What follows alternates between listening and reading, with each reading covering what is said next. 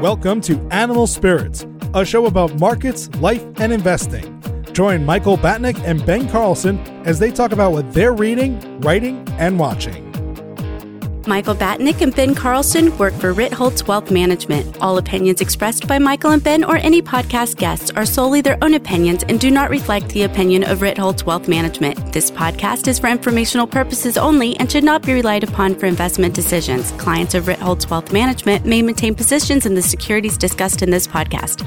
On today's Talk Your Book, Ben and I sat down with Paul Kim, co-founder and CEO of Simplify Asset Management, to talk about one of their new products. Simplify U.S. Equity Plus Convexity ETF, SPYC is the ticker. It's interesting because we're seeing a pretty big influx of new ETF products that are using options and leverage and some more sophisticated, for lack of a better term, strategies that you didn't have access to in the past. And we talked to Paul about this, and he said that there was a reason for that because in the past, this stuff wasn't allowed. But this one piqued my interest. So we'll get into the specifics of it on the show, but it basically invests the majority of the money in an S&P 500 ETF, 98% of the fund. And then the other 2%, 1% of it is in a option that hedges your tail risk on one end for losses. And the other one is an option that hedges your tail risk for huge gains. So you're basically investing in the stock market, but with some options to take advantage of enormous volatility should it happen. And I think on the downside, so this is new, so there's no track record, but in a really bad market, would this give you something like a 60-40 exposure? I'm sure he wishes that they would have launched this a year ago, but the company has literally been launched this year in the midst of the pandemic. So it's actually, I think, a perfect candidate for something like this year where we saw a 35% pullback and then stocks take off, whatever, 60 or 70%. That's a perfect scenario for this kind of fund where you have volatility in both directions. I think that there's going to be a decent sized appetite for this sort of thing for a few reasons. One, after Q1, people are interested in tail risk again. And this is an idea that people want to get rid of the downside, but what they often end up doing is getting rid of their upside, right? Because most of the time, stocks don't go down. But if the hedge is too expensive or if the product can't survive a bull market, then it's effectively garbage. It's useless. And this can survive a bull market and give you some downside protection. There are very few. So the idea is there's a left tail and a right tail on a distribution. The left tail is the bad losses that you want to get rid of.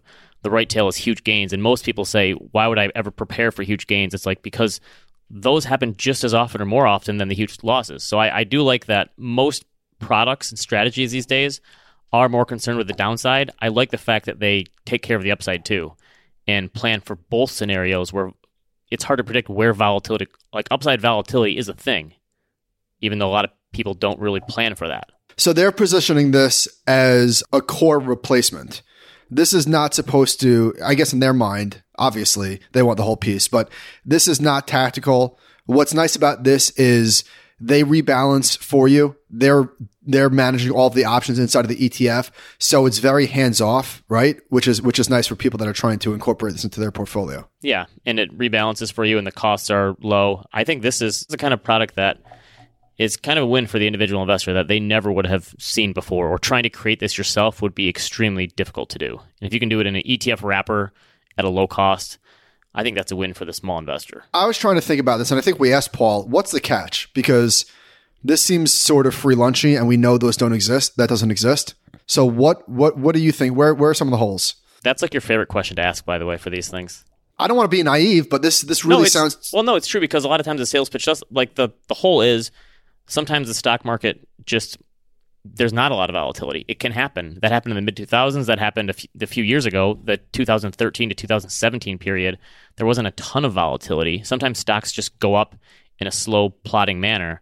So volatility isn't forever. So when there's no volatility, you're paying insurance premiums on this. And so, yeah, but I guess that my point is you're paying a hedge. Yeah, you know that going into it, and it doesn't seem like a ridiculous cost that's going to bleed you dry. So right, but yeah, it's a small enough piece where the options are far enough out where you're not paying a ton, and that's the way to think about a hedge is you're paying an insurance premium, and for when those volatile situations happen, because you know that they do. And I've been saying for a while, I think markets are probably going to be more volatile going forward. I think that's a real possibility. And this is an interesting way of dealing with that. All right. So this is our conversation with Paul Kim from Simplify Asset Management. We're joined today by Paul Kim, CEO and co-founder of Simplify Asset Management. Paul, thank you so much for coming on. Thank you for having me. Before we jump right into the product discussion, some of our audience might not be familiar with you, but you have a really interesting background. Can you give us like 30 seconds? Who are you? Sure. I started my ETF career with PIMCO back in 2009, helped build out PIMCO's ETF platform, which is a little over $20 billion, worked closely with Bill Gross and others, launched funds like Mint and Bonds. That was a very, very interesting education, really straight out of business school. And then from there, after Bill left PIMCO, I was poached by Principal, and I helped build out Principal's ETF business to about $3.5 billion. And then most recently, I saw an opportunity in option embedded strategies, thought there'd be a really cool way to bring out new solutions for advisors. And that was really the genesis of Simplify Asset Management during the heart of COVID. Yeah, how has that been starting a new firm in the pandemic here? The hardest part was sort of sending in the resignation email because that was just scary. You just knew once that went out, that was it. But once that sort of email went out, it just got easier and easier. Actually, it kind of works well in that as a smaller firm during COVID, you could reach people easier with Zoom and all sorts of the technologies out there. And so not having to spend a lot of time traveling made things a lot easier. And then from just kind of the logistics, I'm in New York. I know the industry and sort of the key players. So it's been fairly easier than sort of what I had feared going into it. All right, let's get into this. Please explain in layman terms, if you can do such a thing, what the hell does convexity mean? First, positive convexity is a good thing. Investors are willing to pay to add convexity to portfolios. Positive convexity basically means an investor may profit more as prices go up and lose less as prices fall. It's a term familiar to bond investors, PIMCO guy. Bonds with positive convexity like treasuries trade at a premium or lower yield than bonds with negative convexity like high yield or mortgage-backed securities. So it's a good thing. And all we're doing in our first set of ETFs is really combining S&P 500 exposure and bringing positive convexity to that equity strategy. I'm looking at your U.S. equity plus convexity ETF. It's ticker SPYC. The explainer that you guys give in your video, it makes sense. So you're talking about, okay, we're taking 98% of basically S&P 500 risk, and then we're trying to hedge out the tails, both upside and downside, which I think is interesting because I've made the point on the podcast that I think going forward with interest rates low and valuations high, we could see just way more volatility and way more booms and busts. So it's interesting in that realm. So how are you using options to hedge out these two tails? How does that work? So first step back, think of options as taking out insurance. So out of the money options are essentially catastrophic insurance. We're protecting against extreme outcomes. And so focusing on the tails in that case means you are minimizing the cost of insurance. Because if we try to hedge out every risk, right, all risk, it also means squeezing out all the returns. So hedging out tails can be done at a reasonable cost. And so that's one element. SPYC is designed as a direct substitute for S&P 500 index funds. And so as a replacement for S&P 500, the first goal is to do a decent job tracking the benchmark. That's accomplished by having, like you pointed out, 98% of the portfolio in S&P 500. We literally own shares of IVV. And then the remaining 2%, think of that as sort of your insurance premia, and it's funding catastrophic insurance on tail risks. We've found that sort of out of the money index options, think about 25 to 50% out of the moneyness, so pretty far away from the current price, provides a lot of protection and really does a good job of giving you bang for the buck in a broad range of scenarios. So can you talk a little bit about the mechanics? How does this options budget work? So you've got 2% of the funds, and then you're doing what exactly with it? So with the remaining 2%, we're annualizing that and sort of buying each quarter. Think of it as spending roughly 0.5% of options. So buying some out of the money calls on one side and out of the money puts on others. We're buying it in the right place where it could do, again, the most bang for the buck. Let me ask you this. Why go after the right tail, which is, I guess that's the positive convexity part? Wouldn't just the exposure to the S&P 500 be good enough? Or is the idea that if we go on some sort of parabolic increase in the market, that the return from the call is going to offset the cost of the put? Or what's the thinking behind that? So in this strategy, and we have other versions that are one-tailed, so either just the downside or just the upside. This particular strategy, we're trying to both protect against sort of your historic drawdowns of 15% or more, but we've also studied the melt-ups. And if you're honest, that's sort of what we face today in today's sort of investment environment. On one hand, you have sort of the potential for deflation and a retest of the lows and the significant drawdown because we have all these stretch valuations. And just as importantly, on the other side, you have massive money printing, $6 trillion with trillions of dollars to come, potential inflation, potential devaluation of the dollar. And so if you're thinking about investment driving positive real return, you should at least consider the right side. And so we built in the scenarios where we're protecting against both likely scenarios. So what are some expectations investors can set in something like this? Obviously, you can't give specific parameters because the cost is already changing of these options. But at what point can investors hope that these options kick in on the downside and the upside? So it's hard to give a very specific forecast. Options, like if you bought bonds inside your portfolio, you wouldn't say if stocks sold off this percent, you would exactly get this return. But I think it's safe to say the more volatility there is and the faster the drawdown, the more these options become in value. So volatility and sort of the distance away from the strikes are what drives these option prices. So even if you don't hit specific thresholds, those options become worth more as you get closer and more volatility is hitting the market, basically. Exactly. So could you share, for example, I know obviously it's a back test because this thing just went live recently, but what would the strategy have done in the first quarter of 2020? How much downside protection would you have got? So again, we can't really reference a back test, but I think it's very helpful to consider some basic illustrative models. For example, we all lived through a peak to trough. Earlier this year, S&P fell about 35%. If you had a balanced portfolio, about 60-40, let's say SPY and TLT, for example, you would have only seen about half the drawdown and outperform actually year to date. And interestingly enough, a basic out-of-the-money strategy that's 99% S&P 500 and 1% invested in 30% of the money puts would have performed comparably to the 60-40. In other words, a 1% allocation to out-of-the-money puts would have provided the protection and outperformance of a 40% allocation to bonds. That's interesting. But okay, question about the mechanics of this. Are you taking advantage? So in other words, we see a 35% drawdown very quickly in the S&P 500. Ostensibly, the value of these out-of-the-money puts explode. Are you rolling that? Are you taking money off? Or how exactly does that work? What do you do when?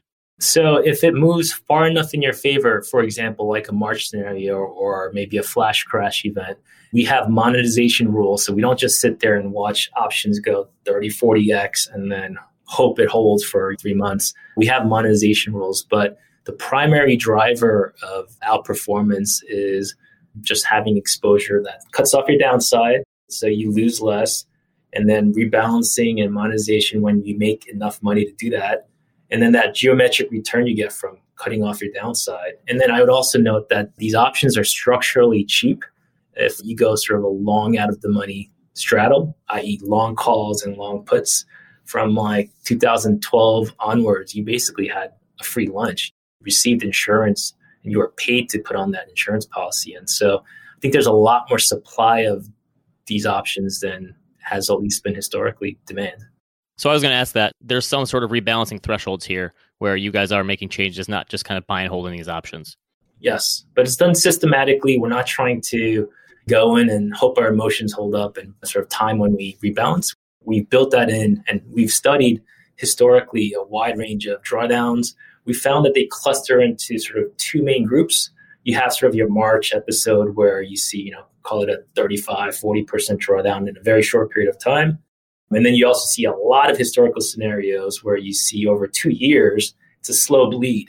And so if you only protect it against, and in slow bleed, I mean, in the Great Depression, you saw an 80% drawdown over 2 years, right? That's pretty painful. And if you only protect it against sort of the sharp drawdowns, one, your portfolio does not protect against a lot of other outcomes, but you're facing up to that kind of 80% drawdown without protection. And so we're basically splitting our budgets to buy some really short maturity out of the money puts for cluster one, and then more longer term kind of 1 year puts that captures a lot of that sort of protection for the other cluster. So it sounds like this is a rules-based strategy. I imagine that this follows some sort of an index. So it's not an index, but it's a rules-based strategy. It's actively managed overlay with a passive S&P 500. Why is it actively managed? Well, we want to keep it systematic. So we want the advantages of taking the human emotions out of it. But at the same time, we want to keep it relevant. We learn things about the market or different scenarios about sort of central bank policies. You want to be able to incorporate things into it. Think of it as sort of a fast improving index strategy. So options-based strategies are becoming a little more prevalent in the ETF space. It's still relatively new. How do you explain this type of strategy to someone who is not really familiar or comfortable investing in options in the first place? I think of it as another menu item, and one that's increasingly important because, again, in the past, bonds, particularly treasuries, have done such a great job in providing downside mitigation and diversification, especially when historically equity premia is not that big compared to what bonds have given. Let's call it 11% annualized returns in equities, 8% in bonds. And so you're not giving up that much for that protection. But you come to today, the 10 years at 70 bips or wherever it is right now, one, that premia versus equities has gotten a lot bigger.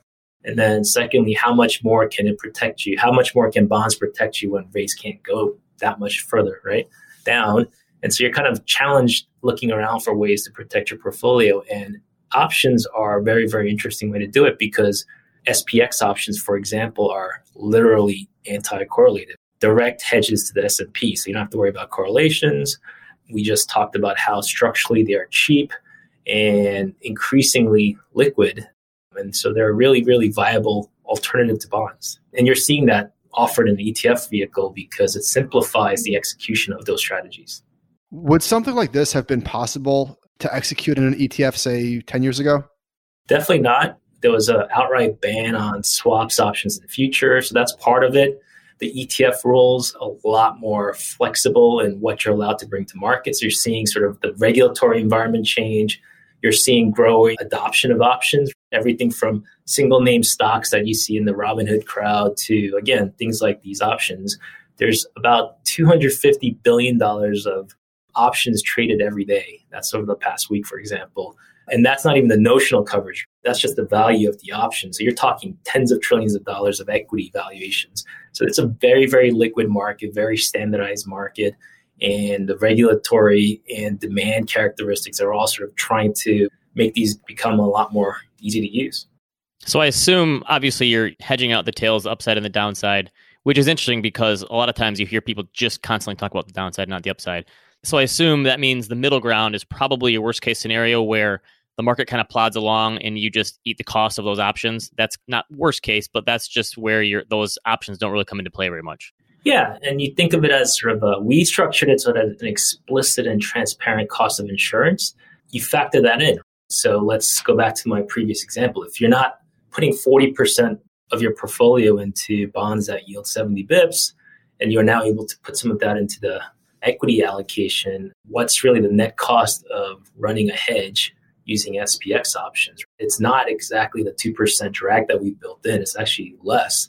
And then what's the potential upside of these options relative to bonds or just taking risk off? And so I think all of those things need to factor, but we at the minimum want to give investors another really attractive way to think about risk mitigation.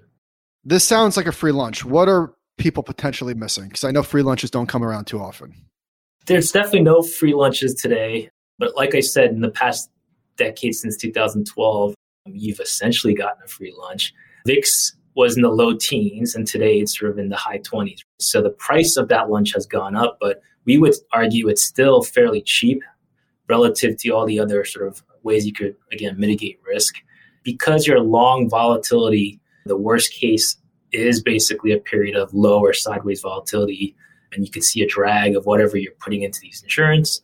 But also remember that even historically, when you look, sort of a calm period for years is not a historical norm. An average annual drawdown in the S&P is about 13% a year, and you've seen about 20% or more drawdowns, i.e. a bear market, 1 out of every 4 years. And that's historically. I'd argue going forward, you should expect volatility to go up more. Market structures change a lot. There's a lot more passive investment. There's ample liquidity right at the sort of bid and offer, but not a lot of depth. And then you have a lot of systematic strategies that tend to sort of be pro-cyclical and sort of exaggerate moves up and down. And obviously, all those things combined, and we've seen some of that in March. We've seen how quickly bids can disappear and how quickly the market can move. Yeah, and I think the idea here, too, is that people try to bet on these volatility ETFs, which are really hard because it's hard to understand the structure of them. But this is a way to invest in or bet on volatility without guessing which way it's going to go, right? Because we've seen both upside and downside volatility this year. Yep. And that's a challenge because, be honest, people are horrible at timing market shifts or portfolio shifts. And so this is a way to keep a strategic sort of protection built into your equity allocation, not time the market, but in essence, buy cheap insurance for, again, catastrophic insurance. No timing skill, no need to sort of rebalance during the most emotional market periods. It's doing that work by buying options before. And then during volatile periods, it's automatically sort of benefiting from market volatility. And then you could choose to either allocate away from equities or stay in there because, again, you don't need to time it if it's built inside of your equity allocation. So this is a new product. Talk about somebody that might look on Yahoo Finance or whatever and say, oh, there's only a few $1 million in this strategy. I'm not comfortable. There's not enough assets. It's not liquid enough. How does the ETF solve this problem? Why should they not worry about that as a risk? One, an ETF is as liquid as its underlying holding. And so if 98% of our portfolio is holding IVV, we could literally accommodate $1 billion inflow when not even blink about it. So that's one. And similarly, an outflow. That's one. And then secondly, the ETF itself, even though it's small, it's a heck of a lot bigger and easier to use than doing it yourself. An SPX option, which is what we're using. At the money SPX option has a notional of about $335,000 and the contract trades for $7,000. So good luck using that and allocating that across your customers if you're an advisor. Also, there's guideline and collateral challenges. Custodying options is painful. And then the paperwork to get permissions to use them and all those things. And so what we're doing, like many successful ETFs, is taking a very, very difficult to access strategy and bringing it inside a commingled fund, single ticker, replace your SPY or IVV position. So you just spoke about the cost of these options. Are you getting exposure through synthetic positions or are you actually going out and purchasing the options directly? We're buying SPX options directly. They're tax advantage. There's no counterparty risk. They're all cleared and guaranteed by the OCC. So you don't face the counterparty risk of a seller of options. They're liquid. They're transparently priced. And you could see their prices on exchange every day. So you don't have to give your full business plan outline for the future, but possible to do this for foreign stocks or small caps, or is it just that the S&P 500 is so much more liquid, it's easier to do that in the space because of the options market? Yes, it's possible. It's easier where there's a lot of options liquidity, right? Because it's just cheaper in terms of transaction costs and more effective. I would say there are certainly more benchmarks that we could tackle where there's ample liquidity. It gets more challenging the nichier you get. So EM might be just at that borderline. Certain other US benchmarks, for example, are liquid enough. And then commodities are a place where options can be very useful. Think about what happened to oil and it went negative. Ben took physical delivery. Yeah, exactly. So an option is non-recourse leverage. And there isn't a whole lot of premium relative to things like futures and swaps built in. And so can you make much more sort of safe product development ideas that take advantage of that characteristic? And that's what we're trying to do. I'm also kind of curious how you decided on the 98% in the IVV. Obviously, there's tracking error consideration. So you could have said, we're going to put 90% in the S&P and put 5% in each of these hedges. So how did you come to that realization on picking that amount? Well, we started by saying, is this going to be a tactical bet?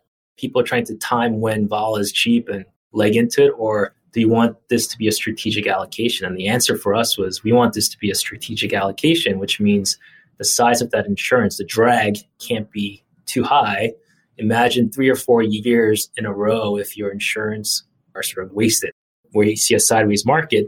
If it's 10% of the portfolio, you're talking big drawdown relative to the benchmark. You're not going to be able to hold that position. If it's 2% a year, one, that drag is a lot lower, but we found 2% to be plenty of ammo to help protect and enhance returns. So this is not that easy to understand, but it's also not incredibly complicated. I assume that a financial advisor would be the natural buyer of this. Is that right? Yes. Okay. And then what would be the pitch for them to an average Joe, for lack of a better word? What's the pitch for this? Another way might be saying sort of who's the natural buyer for this. And yes, I think advisors are certainly top of the list because it's sophisticated enough where you don't want to have to tell the story to every single investor, but an advisor understands sort of different ways that they could build out a portfolio.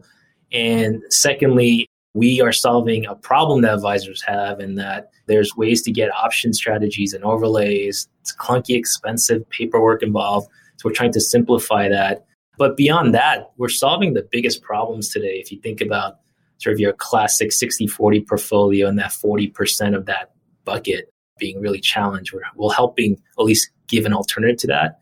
And then even on the equity portion of that, we think both from a potential outperformance perspective, but also from just sort of a preference of clients to not think about drawdowns or worry less about drawdowns. I think there's a lot of room for being able to hedge out equity exposure. It's the biggest and most important part of your portfolio.